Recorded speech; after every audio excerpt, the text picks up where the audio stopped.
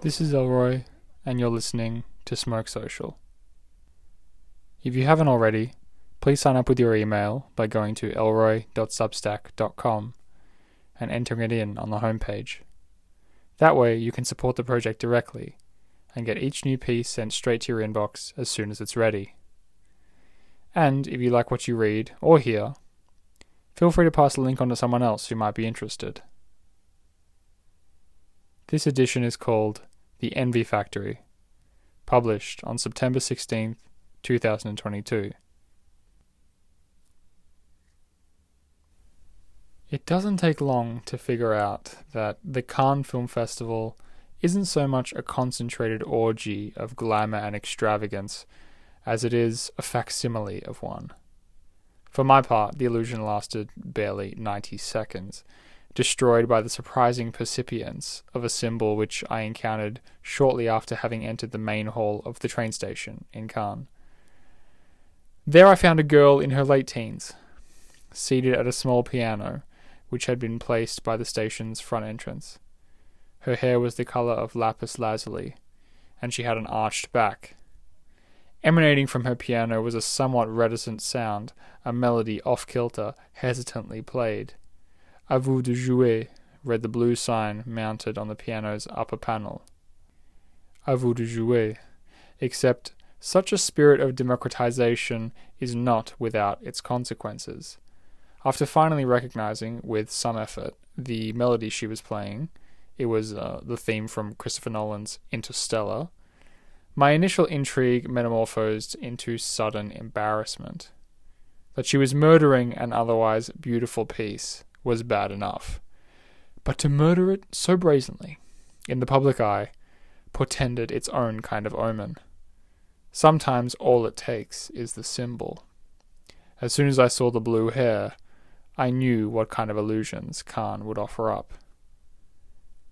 But then, wasn't my attendance proof that I'd bought into the dream just as plainly as this girl had? Indeed, why was I there? Why did I go? Was it simply the fact that I was, for the first time in my life, no longer a day's plane ride away from the action? Was it for the clout? Was it because of the accreditation I received, which turned out to be not much more than a pay-to-play scheme? Or had I yet again capitulated to my irrepressible tendency towards cliché? I accept all of these explanations, and I ratify none of them. My best guess is that somewhere along the line, I'd not only read the same sign as the blue-haired girl, but, most crucially, I'd believed it. À vous de jouer. Your turn to play. As tried as it might sound, the bluster and fanfare isn't for nothing. Entering Cannes really is like entering a new world. It's completely encapsulating, immersive, believable, a mise-en-scène expertly conceived. But then, it's also a world entirely enclosed within itself, and it functions exclusively in an insider's language. Films and directors, production companies and acronyms, theatres and special screenings and hotels and clubs, all are mentioned in conversation with such an arrant offhandedness that if you don't know what someone's talking about, you're made to feel immediately fraudulent and that you probably shouldn't be there. Did you catch the Kelly Reichardt movie? Have you seen The Foyer at the Miramar? Want to line up for Triangles of Sadness at the Cineum? Say yes. For the love of God, just say yes. It's also a world captive to a number of inexplicable social cues. A world where, for example, Letterboxd enjoys an otherwise unthinkable extent of clout, as ubiquitous on the screens of festival goers as anything bar the insuperable Twitter timeline. As we approach the end of a screening for Claire Denis' embarrassing new film, Stars at Noon, I saw someone in front of me open their Letterboxd before the screen had even gone dark. His star rating was up before the end credits began rolling. The word was floating around everywhere, voiced by a young American here, an older French there, a Malaysian here, a German there, one word, punctuating the heavy air. Letterboxed, letterboxed, letterboxed. As someone who had heard of the Miramar, who knew who Claire Denis was, and who stopped using Letterboxd many years ago, I felt perfectly counterpoised between all of it. Buttressed by an irrepressible instinct for pretension, I chose to use my familiarity with this world to assert my critical distance from it. Yes, I wasn't merely counterpoised. There were times when I simply felt myself above it all. Which, I suppose, is merely a manner of reaffirming the natural order of things. Khan is nothing if not an exercise in partitioning and hierarchy. So essential is this partitioning to the fabric of Khan that, at times, it feels as though the hordes of writers and critics who come to Khan from all corners of JFK Airport come exclusively to gauge just how this mysterious phenomenon works. The Vibe report on Khan 2022, published in The Baffler, made an attempted pithy summation of the mechanics of Khan. It proclaimed, quote, "But for most, the hierarchy is this. There are those at Khan, and those who are not. And this is what allows the festival to function." End quote. Except hierarchies are seldom so clear, and seldom so inclusive. No, contrary to such thinking, simply buying a ticket to Khan does not a Khan insider make. Truer it would be to say that Khan is a series of enclosed worlds within one greater enclosed world, and none of them, not a one, make any pretense at inclusivity. Instead, an intense, self-enforced exclusivity is the functional ethic, the rule with no exception. It is also, to some degree, a part of the charm. People dressed either like flight attendants or bouncers guard every passageway and every door. Everyone has one eye on your accreditation badge, upon collection of which, as an aside, you're also given a booklet which delineates the particulars of your level of access. Yes, you're allowed to go here, but don't even think about going there. The velvet rope is the symbol de rigueur of the festival, and no one who is not a permitted person will ever cross it by accident. The game, then, is to become permitted. This is the aesthetic of Khan. In an environment where you're either in the envied class or trying to position yourself to sneak into the envied class, there is only one way to play. You must adopt an aesthetics of envy. You must wear your lanyard everywhere, even if you're just walking along the beach. You must keep to the croisette and not be seen wandering off north of the Gare. You must line up in front of the Grand Théâtre Lumière, wearing wayfarers and a tuxedo, while the Riviera sun cooks you alive. I tried my hand at striking the pose. It was a choice made somewhat despite myself, but then I was there, sun-dazed, caught up in the insane frivolity of it all, the €35 mains and the polished shoes, and I really had no good reason not to. Of course, there was also the presence of a particularly persistent friend and fellow rider whose sole purpose while on the Riviera was to note down enough content so as to pull off her sophisticated, detached, and appropriately cynical Vibe report, which she was on assignment to write. It was she who denied me my own self-indulgent refusal to go along with their game. After all, she would remind me, weren't we there to play?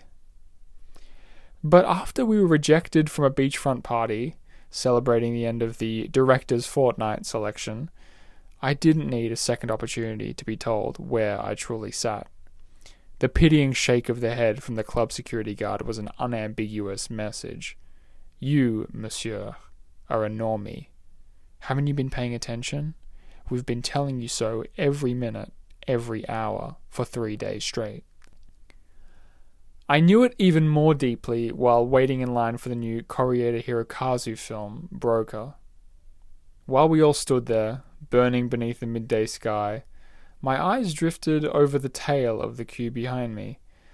A tall, ruddy sort of guy, wearing khaki cargo pants and a black shirt branded for a gaming company, was talking to a short and rather cute French girl who was waiting in line behind him. Having overheard most of the lecture he was giving her on the cinematic technique on display in the new David Cronenberg movie Crimes of the Future, I couldn't resist turning to look. The boredom plastered on her face, her submissive nodding, his air of utter cluelessness. It was a scene worthy of Eric Romer or a Hopper painting. And then there was me, standing there, watching on. And what, in the end, really separated us? 10 or so spots in the same line. That's it. Any other distinction was trivial. We were all normies, trapped beneath the scorching sun. I got to the end of the festival having already come down from my realization that Cannes is just a normie paradise. By then it was yet another lame conclusion, which didn't seem to reveal anything. Is this it? I couldn't help asking myself. I loitered around the Croisette during the closing ceremony to see if I could spruik a more potent insight. Or perhaps I wanted to play the game just one last time. It was a scene of noise and empty whimsy. From where I stood, peering through a dense foliage of backpack-toting middle-agers and scantily clad teeny boppers, I could see the luminous glow of the red carpet snaking up the steps which lead to the Grand Théâtre. All of us held forth there, like lost birds, overpowered by the aesthetics of envy, trying to catch a glimpse of something we didn't fully understand. After all, that was more or less why we had all come to Cannes. Is this it? Was the ubiquitous question around which all of our regular lives centered. And we were now here to brush up against another reality, one where it is never enough, because it's never just it. And that was what made it unmissable. It was all unreal, and the sense of unreality kept insisting upon itself. After a few moments I could no longer hold my gaze towards the star-studded tapis rouge. My eyes kept drifting away, searching for something more. I looked to my left and saw a baby, prostrate on the marble steps of the Dolce & Gabbana store, wailing uncontrollably. I looked to my right and saw a man in a wheelchair, stationed a few steps from the curb and many more steps from the fence, shrouded by the moving mass, clearly unable to see anything of what was going on. My gaze wandered further. I saw Ukrainians holding plaintive signs, men and women of the Riviera with skin like warped leather, young men in tuxes trying to barter their way into the ceremony, Arabs sporting Fendi sunglasses, cafe workers taking their smoking break. All of a sudden, the line which I'd begun following the moment I'd encountered the blue-haired pianist had finally found its corresponding end, and I was opened onto a world which felt complete and which rang true. It was, I realized, a world of hollow walls plastered over with shoddy material, a world of big regalia on small people. A post-Empire world, revealed in the moment where, somewhere on the borders of the dream, the seams showed themselves. A flash of illumination had seared the skin of the Cannes enclosure, and standing there, anonymous, resigned to my side of the fence, I realized that what actually separates the haves and have-nots of Cannes is something akin to frosted glass. The trick is to wait for the moment where the partition lifts, and it always does. Though the importance of this insight is admittedly questionable, it depends on who you ask. Gazing upon the wan faces of Cannes' hidden figures, I felt as though my experience had come full circle. But in front of me, the noise and the flashing lights continued on as before, regardless of whether or not I was looking. I spent my last morning in Cannes at a cafe by the Marché Fauville. At the table in front of mine, 4 Irish were sat, 2 women and 2 men, one younger and one older in both cases. One of the men I thought I recognized, not as a budding cinema star, but as the barman at Ma Nolan's Irish pub just off the Croisette. Indeed, watching the way he devoured an endless stream of cigarettes and cappuccinos left me more or less certain that this was the guy. From what I could gauge from their foreign tongue, 3 of them were initiating a young blonde girl who was about to begin working with them at the pub.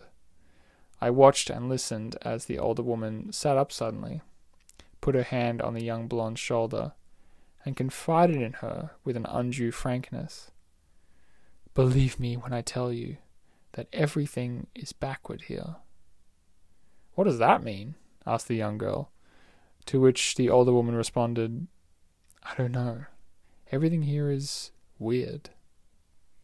A new life was beginning in Cannes, and it felt strange. The festival was over.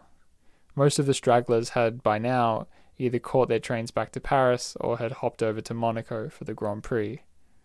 So what was this young girl doing here? Perhaps there really are those who are at Cannes and those who are not. But I couldn't quite make sense of it, of a life here without the festival. In fact, I couldn't quite make sense of any of it. My normie pose was all used up, and I had nothing left to say about my time here. Or, put in more concrete terms, I had no conclusion for this piece. So I went rummaging around my notebooks for a useful quote, something which would put it in a way I could never, whatever it was. I stumbled upon a passage from Albert Kosry's novel Proud Beggars, which centers around a coterie of figures who frequent a rather slummy cafe in Cairo.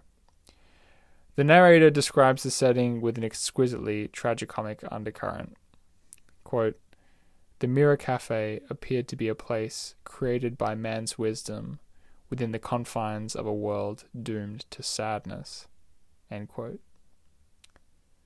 Reading this quote, thinking about my time on the dazzling Riviera, I felt somehow condemned to repeat, in phrases and paragraphs and anecdotes many times more arduous, what Kosry was able to say in one breath. What good would my own conclusions serve? Sure, I could describe the final beachfront screening, or the vibe of it all, but then why would I? I was barely even there.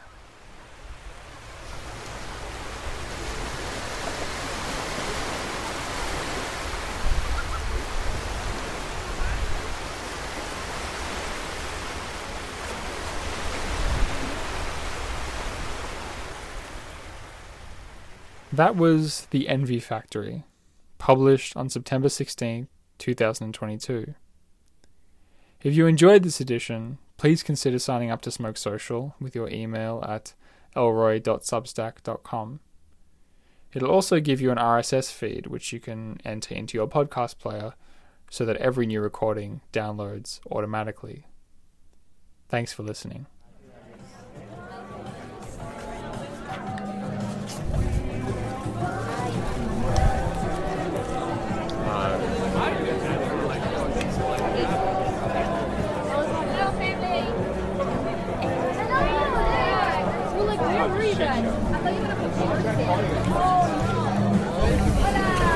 Comments? No comments.